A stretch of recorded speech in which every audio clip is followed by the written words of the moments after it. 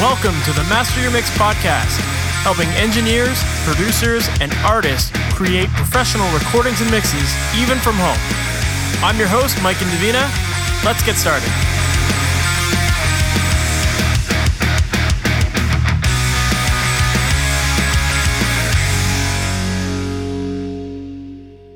Hey, welcome to the Master Mix podcast. My name is Mike Indovina, and thank you so much for being here today.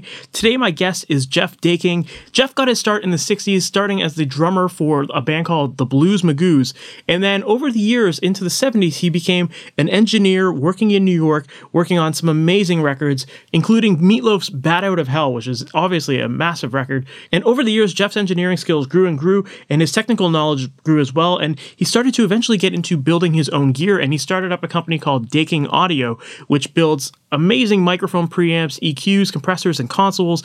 And in this interview, we get into a lot of conversation about choosing the right gear, understanding what goes into your equipment, and understanding what makes something good versus bad, and what kind of things you should be looking out for when you're making decisions in terms of either purchasing or choosing which equipment you're going to use in a session. And in this interview, we definitely get into a little bit of some technical lingo, but it's really important, and it's very clear that Jeff really understands the technical knowledge of all this stuff. Clearly, he understands what goes into the design of these tools, and ultimately, that's what you want when you're buying gear made by someone, right? You want to know that somebody has built this with an engineer in mind, as opposed to just putting together a bunch of parts. And I think, as you'll hear in this interview, that is exactly who Jeff is, and he has a very specific goal with all of his products that we get into very early on in this conversation. So let's not waste any more time. Let's just jump right into the interview. This is Jeff Daking on the Master Mix podcast.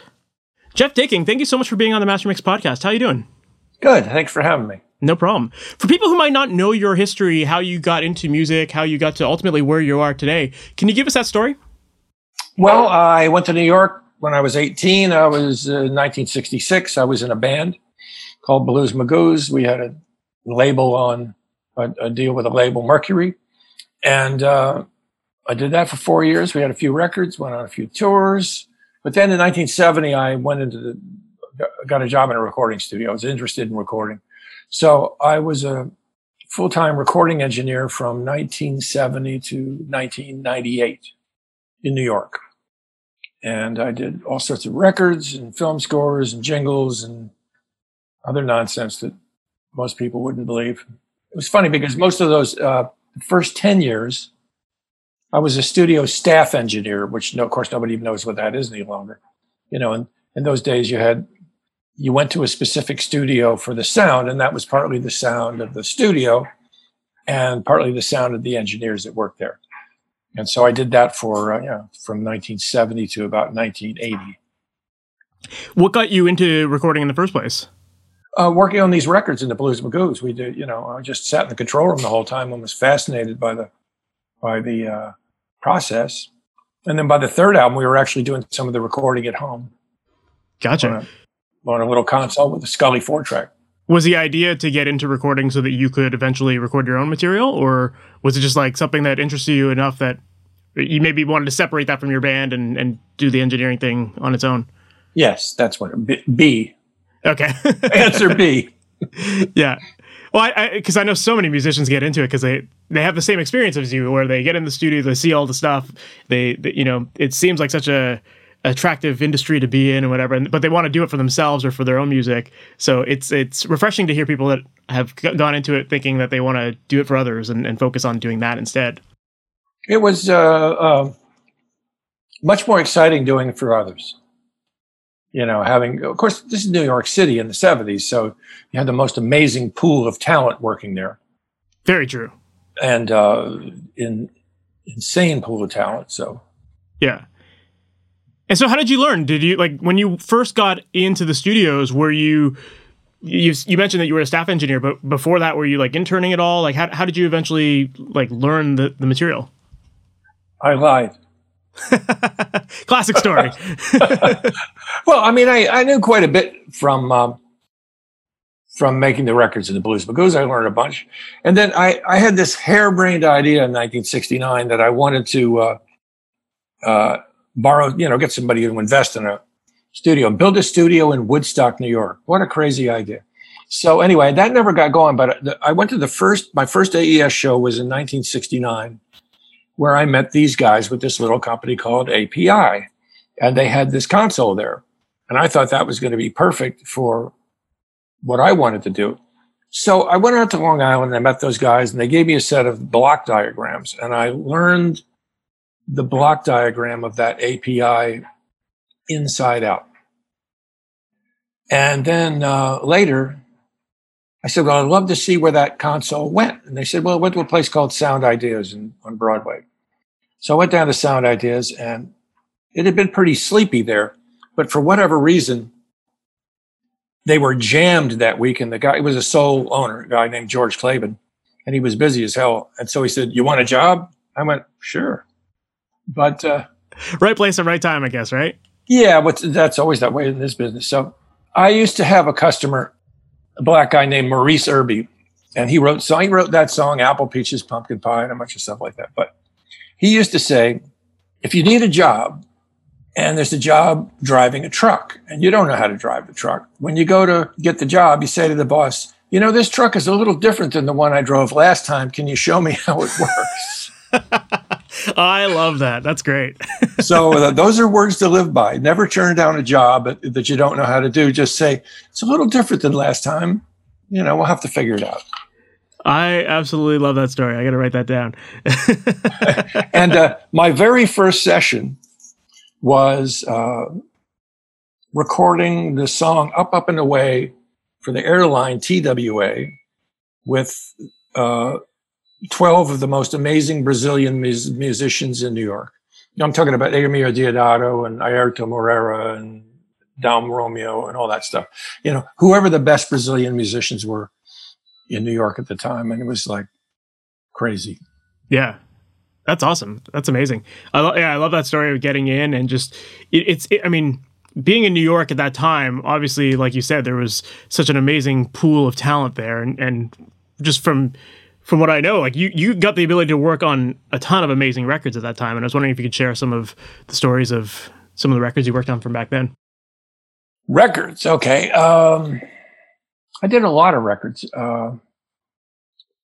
The most famous one was the Meatloaf Bat Out of Hell, where Todd Rundgren had recorded drums, bass, and guitar, drums, one bass, and one guitar track up at his little studio up near Woodstock. He brought it down on 16 track. We bumped it up to 24, and then I did everything else. That was an interesting record because, first of all, Todd and I record the same way in that we commit everything to tape. Mm-hmm. All the EQ, all the compression, everything that goes on tape is the way you want it to sound on a record.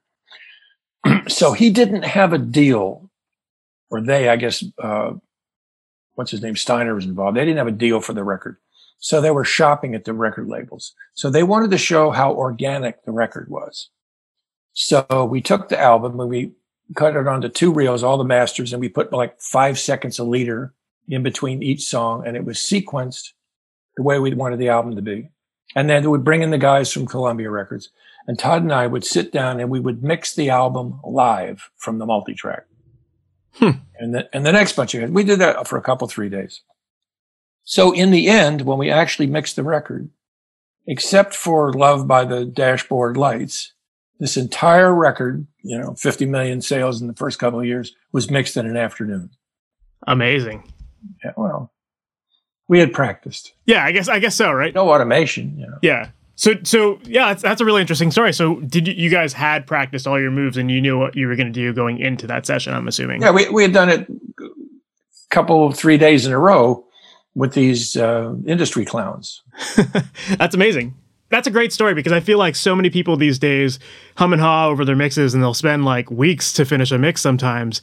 And it's proof right there that it's like just you can get things done quickly and still have it be an amazing quality product and it'll sell, Well, the thing I loved about doing commercials was you have a 10 o'clock session. So you get to the studio around 9. You've had a setup set in the night before. Your assistant engineer has put out the mics and things that you expect to see. And so you have 40 guys in the room. And at 11 o'clock, they're gone. There's no screwing around. You have to get it all, and you might have 4, 5, 6 minutes of music on tape. It is no bullshit. It's what I call driving a race car. But That's what I really liked about it. And of course, you had the most amazing talent. You pick any name that you ever heard in New York City, and those were the guys in the session. Dave Sanborn, Lou Marini, Tom Malone, Steve Gadd, Will Lee. It was like all the famous string players, horn players. It was great. That's amazing. Yeah, definitely. Well, when you're working with caliber musicians, like musicians of that caliber, it definitely makes the job a lot easier, right? Yeah. And let's see, one of the more interesting records I ever did was I did an album with Lou Reed, where for whatever reason, Lou didn't want anybody in the studio except him and the engineer. So it was just Lou and me in the studio from 7:00 at night till about 3 or 4 in the morning for months. And then we go to mix this record, and then we do the rough mixes, and we put the Wine and Cheese Party together for Clive Davis and, Arista and all that. Well, this album, which was called Street Hassle, had songs like I Want to Be Black. I don't want to be a fucked up middle-class college student no more. I just want to have a stable of foxy little whores and have a big prick too, and be like Martin Luther King and get shot in the spring and fuck up the Jews. Wow. You can play it. You can find out it. Oh, it's a long story, but so we do the little Wine and Cheese Party, and Clive and his minions are sitting in front of the console, listening to this, and the whole thing is over. And Clive stands up and says, "Lou, this album is relentlessly offensive," and walked out of the room. And they dropped him from Arista. But you know what? It was my fault. Lou never spoke to me again. Interesting. So you never even got an explanation as to why it was your fault. It was just... No, it wasn't my fault. There was something wrong with the noise reduction or something like that. I don't know. But there is an album you can find on iTunes called Street Hassle that has that song on there. If you think I may... No, I believe you. I believe you. I was going to say, it would have been better if he hadn't released that, I'm sure, right? Probably the most talented guy, I think, by and large, I ever worked with Luther Vandross. Oh, wow. Yeah. He's a monster. Nice guy, very funny, incredibly talented. He'd come to the studio one week and he'd be 175 pounds, and he'd come back 3 weeks later and he'd be 350 pounds. And then he'd come back 3 weeks later to be 175 pounds. Wow. Well, maybe I'm exaggerating a little bit. Yeah, of course. Yeah. That's what killed him. He had a stroke, but he was a monster. Donny Hathaway, weird little recordings. Like when I was working at Sound Mixers in 1977, Sound Mixers was owned by a big company called Sound One. We had the whole floor of the second floor of the Brill Building, 49th and Broadway, and Sound One had 2 or 3 floors upstairs. And so I'm about to go home on a Friday, not much going on. And they go, "Oh no, you got to do one more song demo." Okay. So I go in the control room, and who walks in but Mel Brooks? You know Mel Brooks? Yeah. And we do a demo of a song called "Jews in Space," which later went into a movie called Spaceballs. But and that took an hour or something, and then there was stuff. But when you were in the commercial studio business, you never knew what was going to happen. You never knew who was going to be. Oh, tomorrow you're doing Roy Buchanan and Stanley Clark. Crazy stuff. That's amazing. That's really interesting because, yeah, you would have had, I mean, if you were just the engineer, you must have only been handling the engineering side of it. And I'm assuming that there was someone at the front desk kind of that was working on getting the leads and bringing in those sales, or was it just like, that was the industry? It was just like, so that industry was at the time was just so booming that like there's, was there limited studios, limited options for people to go to, or was it just there was that much talent out there that it was always good talent? First of all, put it in perspective. So in New York City, in let's say 1975, there were probably 50 studios, a half a dozen really big ones. So if you wanted to make a record, Joe Blow wants to make a record, you have to go to one of those studios. And so just to book time, you have to have a credit rating. You have to have the money to do it. You're talking about $175, $250 an hour to make a record. Later, when we got MIDI and all that stuff, we got what we call the democratization of music. Well, we didn't have that in the 70s and early 80s. It was pretty much whatever Tommy Mottola and I'll think of it in a minute. But anyway, it all had to filter through the record companies. Largely there were very few. The only people who made their own independent records, well, I mean, it was Todd Rundgren, but where you do vanity records, where there'd be some orthodontist from Richmond who would come in and have $100,000 and they would make a record. Gotcha. Morris Levy, he was the guy. I remember him. Yeah. He had, Dinah Washington and Roulette Records and all that stuff. He was a complete criminal, one of the great criminals of the industry. There's lots but it was filtered through, Morris Levy and Tommy Mottola and those guys. Yeah. That's amazing. Yeah. I mean, it's just when you look at the music from that era and the fact that you got to work with so many of those artists, that's very impressive. So moving on, like you eventually started getting into, it sounded like you already had a bit of a background in electronics, right? Is that no, you didn't. Okay. So when you got that API spec that you had mentioned, what inspired that? Like, what was that? Just something they gave you, and you were like, "Oh, I'll learn this stuff." Or I looked at first of all, I had been in enough studios to see what was going on. Like for instance, Regent Sound, where we did our first album, or Mercury, they were basically not much more than broadcast mixers. And Mercury, when we started off, we were in 3-track. In the entire first album, we didn't get more than 4-track. Then I think maybe on the second record, they got 8-track, or maybe the third record. So we were progressing through from very simple setups to more and more complex. Mercifully, I didn't have to learn everything at once like the kids do now. I was able to start at Sound Ideas. We started off an 8-track with 16 inputs and an EMT and 2 other reverbs and a couple of limiters and a couple of mics. So it was pretty simple. You can work your way up, but now, it's much more complicated, especially with digital. But I had no electronics background whatsoever. And the reason I got the little bit of electronics background that I have now is that unlike A&R, which was a big studio, Phil Ramone's place, and some of the other big ones, we had no maintenance man.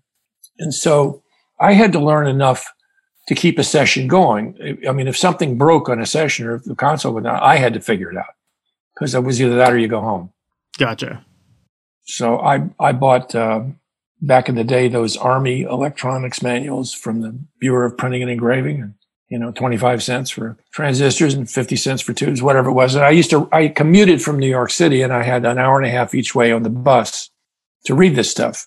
And so I learned a little bit about it. I'd say so, because eventually you started your own production line of preamps and compressors and stuff like that. So obviously you knew enough to get into that world. How did that come about? Like, you now commercially sell your own like preamps and compressors, and they sound great. And they're all over the place, and you've got consoles that you build as well. How did that come about? And with so much amazing gear out there already, like what made you decide to start building your own equipment? Well, there wasn't any amazing gear out there already. See, when I started, let's say 1988 was about the time when MIDI really started catching on. And I think maybe 89, 90, then you got Digital Performer. And then there was, Pro Tools was called Sound Designer, and it was only 4 tracks and yada yada. So anyway, a lot of the guys that we worked with, especially in the jingle business, were writing songs and producing tracks at home. A lot of them on this thing called an Akai 12-track, which was a combination console and recorder on VHS tape. And it sounded pretty bad, and the mic pre's were bad. So they would come to me and they say, well, what can we buy to make our stuff sound better? At the time, about the only outboard mic pre you could buy was API and I think Demeter. Neve would not sell you anything. Mm-hmm. Because they said, we don't sell parts. We only sell consoles. So we sit with some guys one night. We said, well, what's the best console you ever heard? And they said, well, we think the best console we've ever heard is the Trident A-Range. So I called up my friend Phil Wagner, who was at the time, the president of Trident USA. And I said, why don't you make these A-Range modules again? He said, they have no interest in doing that. They want to build this Vector console, which is the thing that put them out of business. They just want to do this computerized stuff. They have no interest. He said, why don't you do it? So he sold me the schematic for the A-Range module for $50. Wow. And I went off and I went. That's amazing. Yeah. So at the time, was your intention just to build enough for like a couple guys here and there, and then it just blew up? No, I wanted to be a millionaire. I thought I was going to sell 1,000 of these things a year. I couldn't tell you how wrong I was. The other thing was I borrowed an A-range module from Lenny Kravitz's studio, and I was able to really intensely figure out what was going on and measure the inductors and all that kind of stuff that they were using. Gotcha. So that's what I did, and it evolved from being the Mic Pre EQ to the Mic Pre 4. No, the next thing was the compressor. That was my design. The FET, what we call the FET2 with the old 91579, that was my design. And then we did the Mic Pre 4. And then in 2000, I started making the original series consoles. And then we did the FET3. And then now we have a bunch of other things. And now we have a new console. So, and the console thing went to sleep during COVID, but it seems to be waking up. It's interesting because you made it sound like you started building these preamps to help the people that were in the home studios and doing their own thing. And now going to the console route, it's kind of like going backwards a little bit, right? Or like the bigger footprint studios and all that, right? Still home studios. Still home studios. I've only ever sold one console to an actual recording studio. Recording studios don't have any money. It largely goes to people who are recording at home and know better and have the money to do it. I think our biggest customers are men in their late 40s, middle 50s. They always played music, but they went off and did something else. And now they got a bunch of money and they're building a house somewhere and they put a studio in it. There's a lot of that. Good market. Well, it's a small market. Yeah, it's a smaller market, but there's definitely people in there that it would work for. Well, I've had a customer for a console. He was a PR guy in Chicago. He had $300,000 or $400,000 worth of guitars in his basement. I mean, listen, some people have hobbies. Some people have a sailboat. Some people have motorcycles. Some people have Hasselblads, and some people have recording studios. But by and large, rich people want to be in entertainment. Largely, I've found. They open restaurants, which are entertainment. They invest in a Broadway show. They build a recording studio. They do something like that. Very interesting, but also very true. There's some sort of psyche thing in there. I mean, how many rich dentists do you know who built a restaurant downtown? It's true. You know? Yeah. Well, that's interesting because I've seen in a bunch of the documentation that you have for your products, I've seen a lot of mention of the idea of building gear that works for the home studio market. And I'm wondering, like, how exactly would you define the differences between gear that is meant for home studio versus that large format analog console studio? Dollars. You know, there's a lot of cheap stuff. Somebody, John Aniello once asked me, what's the difference between a $100 preamp and a $1,000 preamp? And I said, $900. There's a lot of cheap stuff out there, and people think they're going to do well by buying it. There's an old saying, carpenters will say, I'm too poor to afford cheap tools. If that makes any sense to you. Because you buy them over and over again. Yeah, exactly. So the fundamental of my design, besides sounding good, is to make it easy. I don't want anything that's complicated. My motto is get home early. I don't want anything that has, mic pre's that have variable transformer impedances and this and that and everything. I want to be able to plug the stuff in, have it sound better, and go into whatever you're recording to. Pretty simple, really. I love that. A lot of people overthink it. It's very true. There's something to be said for just like creating efficiencies. And if your gear your gear often is a big part of that efficiency system that you can create. So if you have good stuff that gets the job done, use it. And it shouldn't get in the way. You don't want anything that gets in the way. Like too many microphones, too many choices, too many preamps. That's my other gripe. Oh, I have 12 different preamps because I want a color palette. Bullshit. That's nothing but a waste of time. You want to sit down and make records, I don't care whether it's an API or one of mine or a Neve or a Needs a Tech. All the preamps should be the same. You don't want to go halfway around the drums and change preamps. It just makes everything take longer. And clearly, consoles are the most efficient way to record. For sure. It's straight line. You have all the same thing for every channel. Yeah, that makes a lot of sense. So in your opinion then, with, on that idea of different preamps or different color, like there's obviously lots of differences of opinions, but in your opinion, what ultimately makes a great preamp then to you? Well, first of all, in my humble opinion, it has to have a transformer. To me, if it doesn't have an input transformer, then you're really on shaky ground right away. And for people who might not understand what a transformer is, could you give us like the Cole's notes on that? Well, a transformer is a magnetic device that converts one voltage into another. But the other thing that it does is it provides a specific termination. What that means is if you have a really good microphone, let's say you have some expensive tube microphone with an output transformer in it, it wants to look into a specific termination. If it doesn't look into that, then it doesn't sound the same. If you take a microphone that's designed to look into 12, 1500 ohms and you put it into 10,000 ohms or 600 ohms, you got a different microphone. So you want that to be consistent. And the other thing is, one of the things that people do wrong, even with transformers, is that they make it so that when you put the pad in, the reflected impedance changes. People will say, well, I don't like to put the pad on my mic because it sounds different. Well, that may be true because they may be using a preamp where when you put the pad in, instead of being 1500 ohms, it's 4000 ohms or 600 ohms. And that will change the sound of the microphone. Now, modern cheap microphones are almost all transformer-less and have a very low impedance, so they won't care. They don't necessarily care what the reflected impedance is. But when you're working in professional stuff, it all has to be very consistent. So we use Jensen transformers. Gotcha. So in your opinion, would it be like just any preamp that has a transformer in it is a good enough preamp, or are there other? It's a start. Okay. I mean, it could be a cheap Chinese transformer that sounds like crap, but gotcha. And there, quite honestly, there are many mic pre's that are transformer less. George Massenberg, what's his name? My friend in California, can't think of it off the name of his company. But anyway, they just have no character.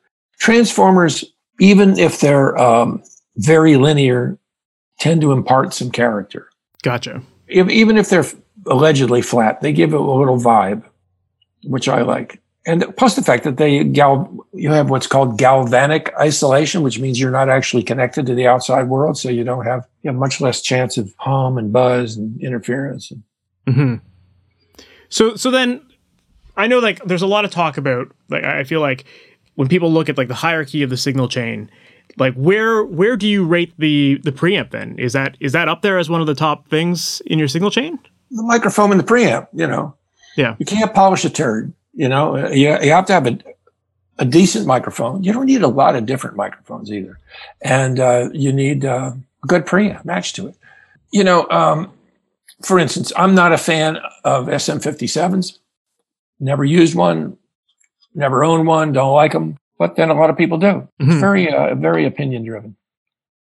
To me, a guitar should always be recorded with a large diaphragm condenser microphone is a FET microphone. That right there is the secret to that.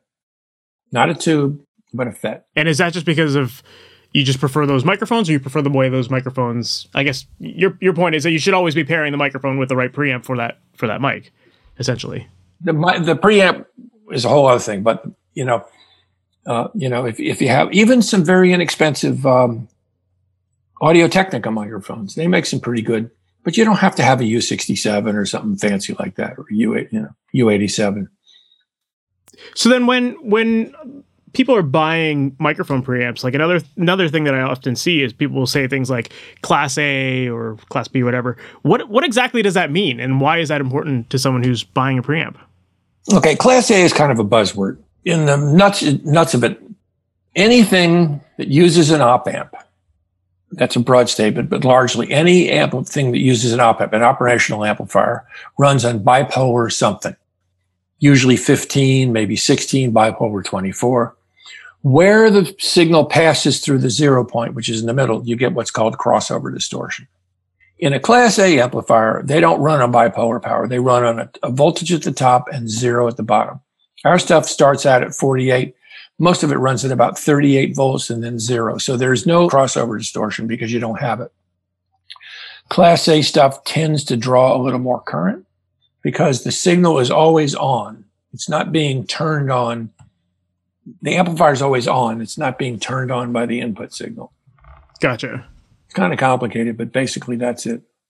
Well, Neve is single-ended. All the old Neve stuff is single-ended. That runs in 24 volts. Our stuff starts out at 48 because we also use it for Phantom. The old Trident stuff was single-ended. Helios, all that kind of stuff.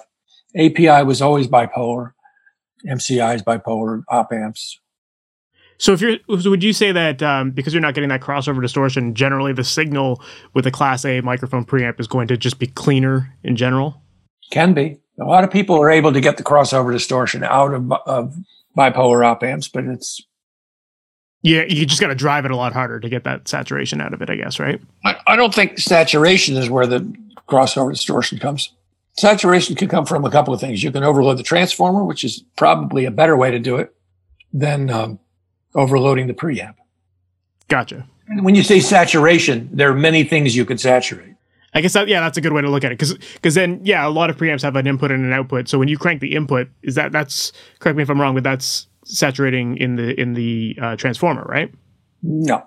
Okay. When you crank up the input, largely that's feedback in the first amplifier. So that's where you're saturating the amplifier. I mean, if you're putting a level into the transformer that the transformer can tolerate, and then you want to saturate something, then you turn the preamp up and then you turn the output down. If you want the transformer to saturate, then you want to have some kind of microphone that has a very high level output, and you won't put the pad on. And then you'll saturate the transformer probably and the preamp. Gotcha. Okay. No, that's a great way of putting it. And I think anyone who's trying to hear the differences between those different areas of saturation, that's a good way to test all of that and actually hear what the results would be. That's great. I'd also love to talk about compressors because I know that you have also built a bunch of compressors.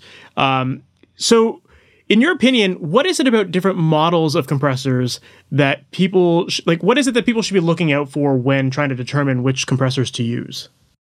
Okay, so when I made my first compressor, you know what a Ben Franklin is, where you make a list of all the things that are good and bad?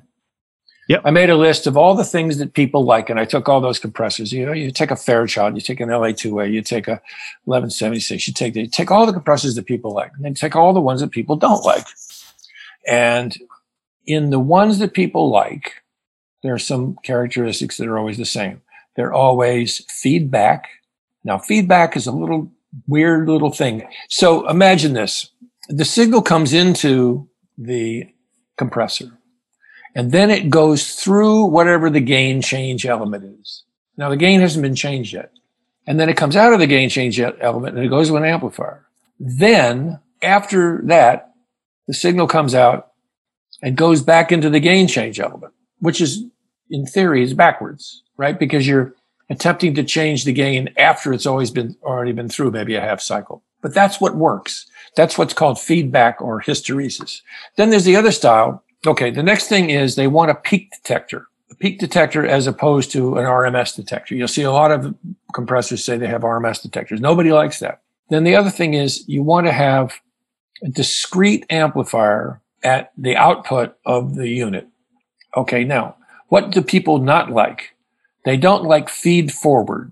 If you look at the data sheet for any company that makes VCAs, for instance, and you say, and they'll all have a data sheet that says, this is how you make a compressor. They're always sampling the signal before the gain change element, which is called feed forward. They're almost always RMS detectors. And this is why VCA's got a bad rap. The other thing about a VCA, unlike other amplifiers, is that it does not have voltage output. It has current output, which means it has to go into a little amplifier to convert the current into voltage. It's exactly the same as a summing bus. Now, most of those VCAs within the VCA have a shitty little op amp that does that conversion. So right away, you're using feed forward, using RMS, and using a crappy little op amp to convert it back to voltage. It's a lose, lose, lose right there.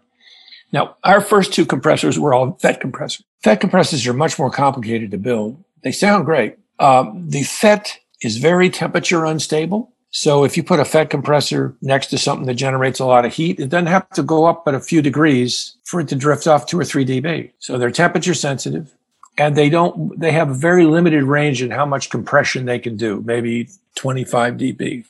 So we made the original mono one. Now we make a stereo one. Now we make a stereo VCA compressor. And that compressor, and this goes for the one in the console also, is set up like a FET compressor where it's feedback. It has a peak detector and it has a discrete amplifier after the VCA to convert the current to voltage.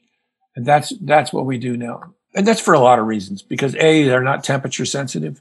They will be able to, they can shut off 60 dB. And the other thing is that the FETs that we use in our compressors have been obsolete for about 20 years. And about 10 years ago, I bought, I don't know, 7 or 10,000 of them and keep them in inventory because you can't get them anymore. So the future for FET compressors in any volume is dim because you just can't get the FETs any longer. There's only one FET that ever really worked out in audio, and I have 10,000 of them if anybody wants it. But anyway, so we do it in VCAs now, and it behaves like a FET compressor. Very cool. So for people who might not understand the differences in VCA, FET, like opto, tube, like those things, like how would you describe the sonic differences between them then? Obviously, there's a technical element to how they're made, and that contributes to the sound. But okay, one of the most important things that affects the sound in a compressor is the side chain. And that determines how quickly the compressor can attack and how it releases. Now, in the case of an optical compressor, especially the older ones that have a lamp in them, that's sort of predetermined because the lamp has a warm-up time and then it has a cool-off time. So the attack and release, like in a true LA2A, is determined by the lamp itself. Now, lots of modern ones use an LED, which is faster, than they have to put a time constants around them. But that's how that one works.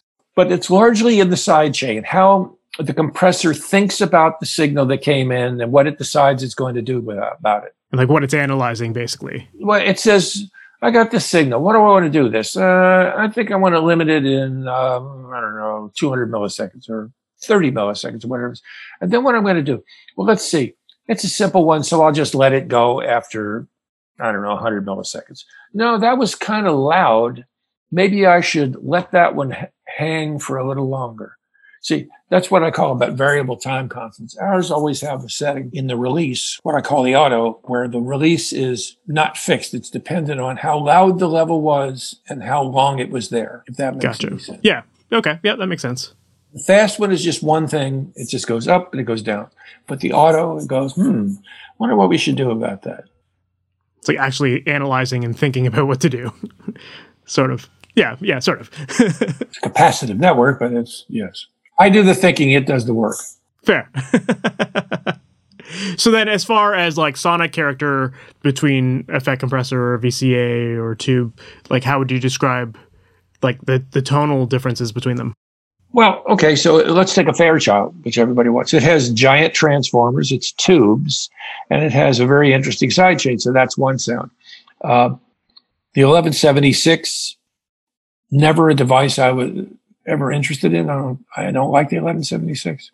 It's got a really ratty output amplifier. And, it's funny because when I started at Sound Ideas, we had an original pair of LA2As.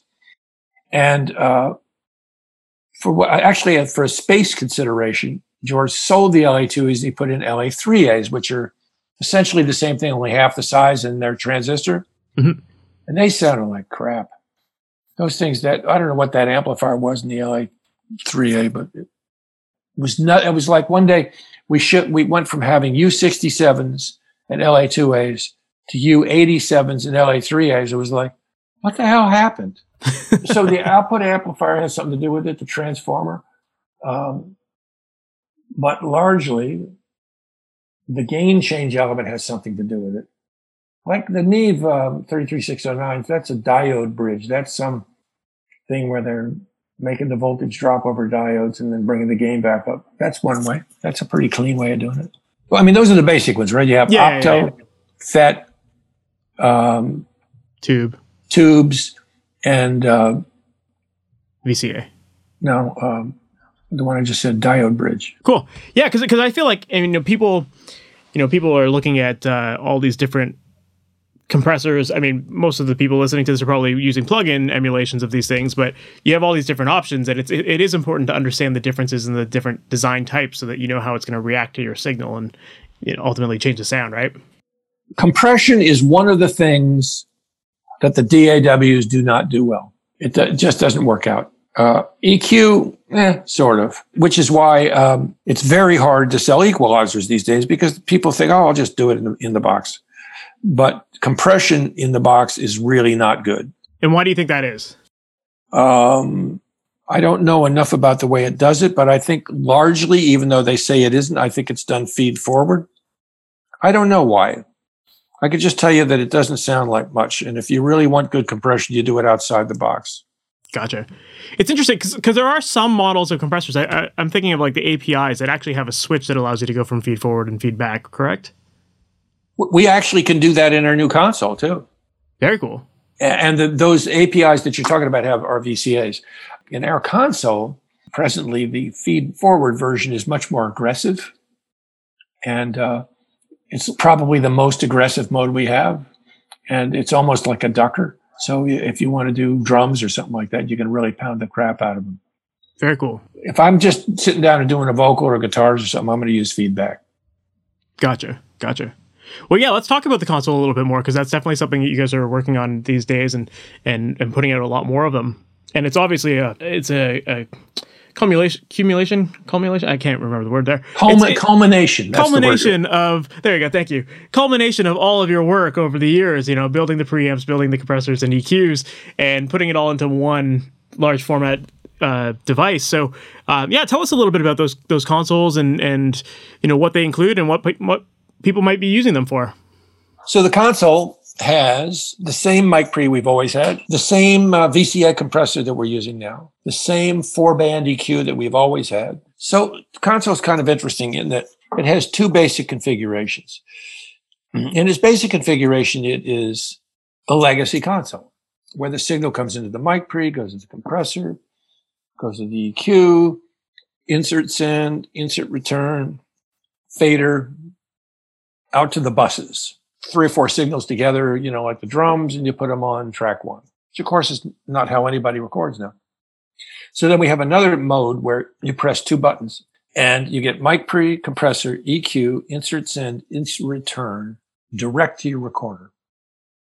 Then the recorder comes back on the large faders, and the recorder drives the buses. And so then the buses are stereo. You got the aux sends. And with the multi-track buses, largely people use that to drive personal cue. We have a full cue system, but you can say, well, let's put the stereo mix in the cue, and then I'll put, the drums on 1 and the bass on 2 and that sort of thing. And then you can have, it's easy to do more of me in the cue. That's very cool. That's a smart way of doing it. It's like kind of just a modern take on a console then. So we have a typical console has 16 inputs, and then it has 8 returns, which we would call effects returns, but essentially they're identical to the inputs, except they don't have the mic pre-compression and EQ. They have all the same routing. And then there's an 8-way mixer, which is just for mixing stems. It's another 8 points to get into the stereo bus. And then each input module actually has 3 inputs. It has mic, line, and monitor. And in that mode we were just talking about, your recorder return is coming back on the monitor input. But you could push a button and it will send the monitor to the 5/6 aux sends. And so you now have a separate mixer, so to speak, a separate stereo mixer. And then that 5/6 individually by each channel can be set up to the multi-tracks. And so it could go off the 5/6 bus and go up to the multi-track, so you can do stems.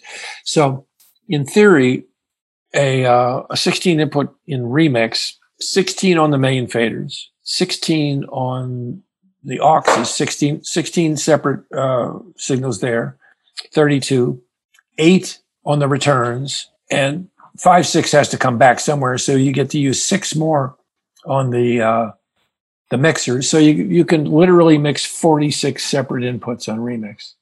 Wow. On a 16. And that goes up, of course, exponentially at 32, which is 32, 64, 72, and 680. Wow. And that's everything is balanced too, by the way. None of this is some funky little unbalanced input or anything like that. Yeah. Everything is balanced in and out. It sounds like you've obviously built it for kind of this digital era of people working in the box and then sending stuff back to a console and summing it through there. Are there any features as far as like automation with the faders or anything like that, or is it just? Yeah, we have an automation system we've been working on. We haven't actually implemented it yet. There are many automation systems. The fader bays will accept virtually anything from one of the Karl Malone systems to flying faders to GML if you get an old one, whatever. There's plenty of room in there to put any kind of a fader system in it. Cool. That's awesome. Yeah, I imagine that's something that people would definitely find helpful to have that kind of integrated with their DAW even more. The automation system is controlled by the DAW, but it does moving faders. And so it can work in two different ways. It can control the audio within Pro Tools, operate the VCAs or whatever it is within Pro Tools, or it can put the audio in the fader, or it can do a little bit of both. Our faders have a switch. It's funny. I called up Joe Ciccarelli one time and said, "Can I come by?" And he says, "Sure," because the assistant is zeroing the faders. So I get there. The producer had done a mix on a laptop on an airplane or something, and he had it all broken out into stems. And so they have to then take the line inputs and zero them all out. Well, that means they're taking a tone and putting the thing and moving the fader and all that. So I said, that's silly. So then after that, we put a switch on the faders, which bypasses the fader. There's a calibration screw. They're set to unity gain at the direct out, so that you can just flip the switches and take your Pro Tools mix and let's say it's 16 stems and reliably get the same thing, but with analog summing. That's amazing. And then if you want to have a little EQ or compression or something like that, or add some effects, you can do it. And then if you want to just change one level quickly, you just flip the switch and move the fader. Very interesting. So yeah, people would still technically have to zero out the EQ points that people have already kind of roughed in, but as far as like fader level, that would automatically go to zero. Yeah, well, assuming that you're going to use the EQ that's in the DAW, and then if you want to add a little extra. Gotcha. I see what you're saying. Yeah, that's very cool. Very cool. Well, speaking of EQ, I noticed that like with a lot of your units, you tend to use stepped EQ points. And I was just wondering, like, is that a decision that's based off of like technical design limitations for like the size of what you're building? Or is that just a preference that you have as far as steps versus like having a total sweepable parametric EQ? Well, it's sort of the opposite of a design limitation. Okay. Because in this case, each frequency is a tuned filter that does a specific thing. When you take a parametric EQ, probably somewhere in the sweep, it's pretty good. And the rest of it is just some compromise. It's not tuned for any of those other frequencies. It's just kind of sweeping across some. That's why I don't think parametric equalizers sound very good. I would rather have an EQ that you land on 3K, you know what it's going to do, and you know what it sounds like. Every one of those things is individually tuned. Gotcha. And with stepped EQ, like, because obviously the parametric EQ, the advantage is that you can change like the bandwidth and the Q settings. With the stepped, that's proportional? What was the motto? You've drifted away from the motto. Get home early. Yeah, get home early. Yeah, that's right. Oh, I think I'm going to go and change the Q on the top. Come on. You've broken the cardinal rule. I love it. No, that's a great example of you implementing that motto into your work. Yeah, I love that. Yeah, and obviously, like, I mean, I guess one of the other advantages is that you are an engineer. You have that background in recording as well, so you've worked with these frequencies. You know what you like and your settings are. So it's not just like somebody who's building this technically who doesn't actually implement this stuff or actually use the equipment. Like, you're someone who's coming into it with a musical ear. Okay, there's a question. How many people do you know who actually build audio equipment who have ever used it? I would like to think a lot of them, but Okay, who? Fair. Did Rupert Neve make records? No. Massenburg makes records. Yeah. I make records, but does John LeGroux make records? I don't know. Yeah. they're very few to none people who have ever been in the commercial studio business who actually make gear. That makes a lot of sense. That like, yeah, you're good at making people trust you, man. What can I tell you? No, that definitely. Well, you like it or you don't. You know, I mean, it's true. Yeah. Maybe you just don't like it. That's possible too. Well, speaking of EQ, and another thing that you've implemented into your gear that I wanted to ask you about was your high pass filters. And I know that you've implemented high pass filters that are sweepable up to usually about 200 hertz. And I was curious to get your opinion. Like, I hear a lot of people say that, like, in general, people should high pass everything except for their kick and bass tracks. And I'm just wondering what your thoughts are on that philosophy. Essentially, yes. But if let's go back to studio days. So you're in a big studio. It's probably well designed. It probably has good isolation. You're listening on big speakers, so you can hear the low end. And you're recording to 30 IPS tape. 30 IPS tape doesn't have anything below 40 hertz. It just rolls right off, drops off like a canyon. So you're pretty well protected. Now, kids at home, they're recording with some large diaphragm microphone in a bedroom. You got UPS trucks driving by. They're working on little speakers where they can't hear anything, plus the fact that the neighbors will kill them if they can. And the DAW will record 10 hertz. What could possibly go wrong? So this is where I started off on the Mic Pre 1. I've always had a high pass filter, but it was just a fixed frequency. But on the Mic Pre 1, I said, this unit is designed for the home user who has one microphone. I said, what can I do to make it easier for them? High pass filter. You get a woman in there singing, and you turn that thing up until you feel it, and then you just crack it back a little bit.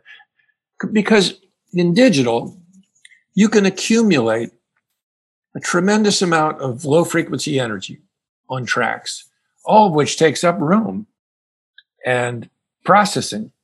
And there's no point in it. You just want to get rid of it. So I always use the high pass on my consoles. When I was engineering all the time, I use the high pass filter all the time. There's no point in recording, 20 hertz on a vocal. What are you getting? Foot shuffling and the mic stand rattling? So yes, use it all the time, and until you feel it. Even on a bass drum, maybe you want to touch it, because if you want a bass drum to sound like it was recorded on tape, then you need to take a little bit of that really low stuff out. Gotcha. That's a great tip. Because, I think that a lot of people forget the fact that, they're just recording in a different environment with different equipment than what a lot of this classic equipment was built for. Yeah, I mean, if you listen to really, really good sounding records, almost all of them were recorded on tape. And you listen to the drum sounds. Like, one of my favorite bass drum sounds is one that Ed Cherney did with Bonnie Raitt, that album he did with Nick of Time and those things. Listen to the quality of the recording on that. It's really, really good. If you want to sample a bass drum, that's where to steal it. Yeah, I'll have to check it out. Although people shouldn't be stealing, we'll stress that. No, but shouldn't be. Yeah, for sure. Last question that I want to ask you is that there's a common expression that I hear a lot of engineers use these days, and it's basically, it's about the ear, not the gear. And as someone who is an engineer who also builds gear, I'm curious to get your thoughts on that. Okay, so you can make terrific records on terrible equipment, and it's been done over and over, because the most important thing is the song and the performance. So the equipment really shouldn't make any difference. It makes it easier if it's good. You don't have to wrestle with it so much. But the other thing I want to say is use your ears and not your eyes. Because one of the things, and I say this over and over, is that I think the DAW is a terrible recorder. It's a great mixer, great post-production tool, but it's what I call the bitchy girlfriend that always wants attention. You're always looking at that instead of the artist, or watching on what's going on in the studio. And then you'll dial in some EQ curve, and you'll look at it in Pro Tools and you go, oh, that can't be right. Look at those weird things, and you'll straighten it out. It's not something that you should be paying attention to. You should just have the thing set up for levels, metering on the console, and off you go. and watching what the singer is doing, watching what's going on in the studio. Makes me crazy when people just stare into the screen. It's almost like all plugins should have like a dark mode where like as soon as you start to adjust the knobs, the screen goes black. Like that'd be brilliant. Oh, you mean so you'd actually have to listen to what it's exactly, doing? right? Yeah, because you look at it and go, well, that curve looks good. That must sound good. Yeah. Like, no. Especially at EQ curves. You can come up with some really wacky EQ curves with an EQ. And then you look at it and you go, whoa, that can't be right. Yeah. And then you'll fix it. Fix it to visually look good, but no one will ever see what that EQ graph looked like or and even it probably sounds worse. Yeah, exactly. I've often said this and nobody wants to hear it, but I think one of the best digital recorders is Radar. Give that to the Canadians, right? Yeah. Because it works like a tape machine. It doesn't require you can look at it if you want to, but it doesn't require any looking at. You do that, and then of course the later versions of Radar had Pro Tools built in. So then you go and you flip it into Pro Tools and you got all the Pro Tools stuff. But the fact that you have to look at the DAWR recording is the most irritating thing to me. That's definitely a really good point, and yeah, something that people should all pay attention to. Because record with your your ears and not your eyes. Yeah, what is it? Engineers, not engine eyes, or something like that. Oh, that's a good one. Yeah, never heard that one. Yeah. Well, Jeff, thank you so much for taking the time to come on here today. And I just think that all of the information you gave here just really puts things into perspective in terms of like what to be listening for or what to be thinking about when selecting gear, and just giving us that technical knowledge. I think is super helpful and will help a lot of people with their home production. So I wanted to just say thank you for taking the time. If there's anyone who wants to learn more about you or your products online, what's the best place for them to do that? Daking.com, DAKING.com. Amazing. Well, and tell the kids all to buy consoles next year. Of course. I'll put it in the show notes. We'll tell everyone buy a console. Here's a link. Here's a link. Yeah. We have financing on there, the whole thing. Just get it, just throw out all that crap that you bought over the years and put it all in one pile of money and buy a console. You'll make your life easy. Love it. All right. Well, I'll definitely add links in the show notes for everyone to go to your website, check it out, and buy a console. So that was my interview with Jeff Daking, and that was a great interview. I love the perspective that he gave of building gear that is meant for home studio use versus working in larger format analog studios using a ton of gear that most home studio engineers don't have. And I just love that he's building a lot of efficiencies into the gear that he creates. And I think that when you hear him talk about his motto of get home by 5, and when you look at the features that he's built into his equipment, you can really see the correlation there. And I just think that it's a refreshing take on building equipment that doesn't just sound good, but actually creates efficiencies in the studio. And I just really love the Daking gear. It sounds amazing. So you should definitely check it out. So Jeff, if you're listening to this, thank you so much for taking the time to be on here. And for you, the listener, make sure to subscribe to this podcast on whatever podcast platform you like. That way you're notified about all new episodes as they go live. They go live on Wednesday mornings, so you definitely don't want to miss out. We've got tons of great interviews scheduled coming up, so definitely make sure to subscribe. That way you don't miss out. And also make sure to visit masteryourmix.com. That is a website where I help out musicians with creating pro-sounding recordings from their home studios, and we make the process of recording, editing, and mixing your music easy. And one of the things you're going to want to check out on the website is a book called The Mixing Mindset. This is an Amazon #1 best-selling book that I created a few years ago, and inside of that book, we really break down the process of mixing from beginning to end, helping you identify what to do, when to do it, what to listen out for, how to dial in settings with your EQ, compression, effects, automation, and so much more. I really make this process super simple for you, so definitely make sure to check this out. It's called The Mixing Mindset, and it's available at masteryourmix.com. So that is it for this episode, guys. Thank you so much for sticking around to the very end, and I can't wait to talk to you in the next one. We'll talk soon. Take care. Thanks for listening to the Master Your Mix podcast. To have your questions answered, submit your questions to questions@masteryourmix.com. Please go to iTunes and subscribe and leave a review. And for more information on how you can improve your mixes, visit masteryourmix.com.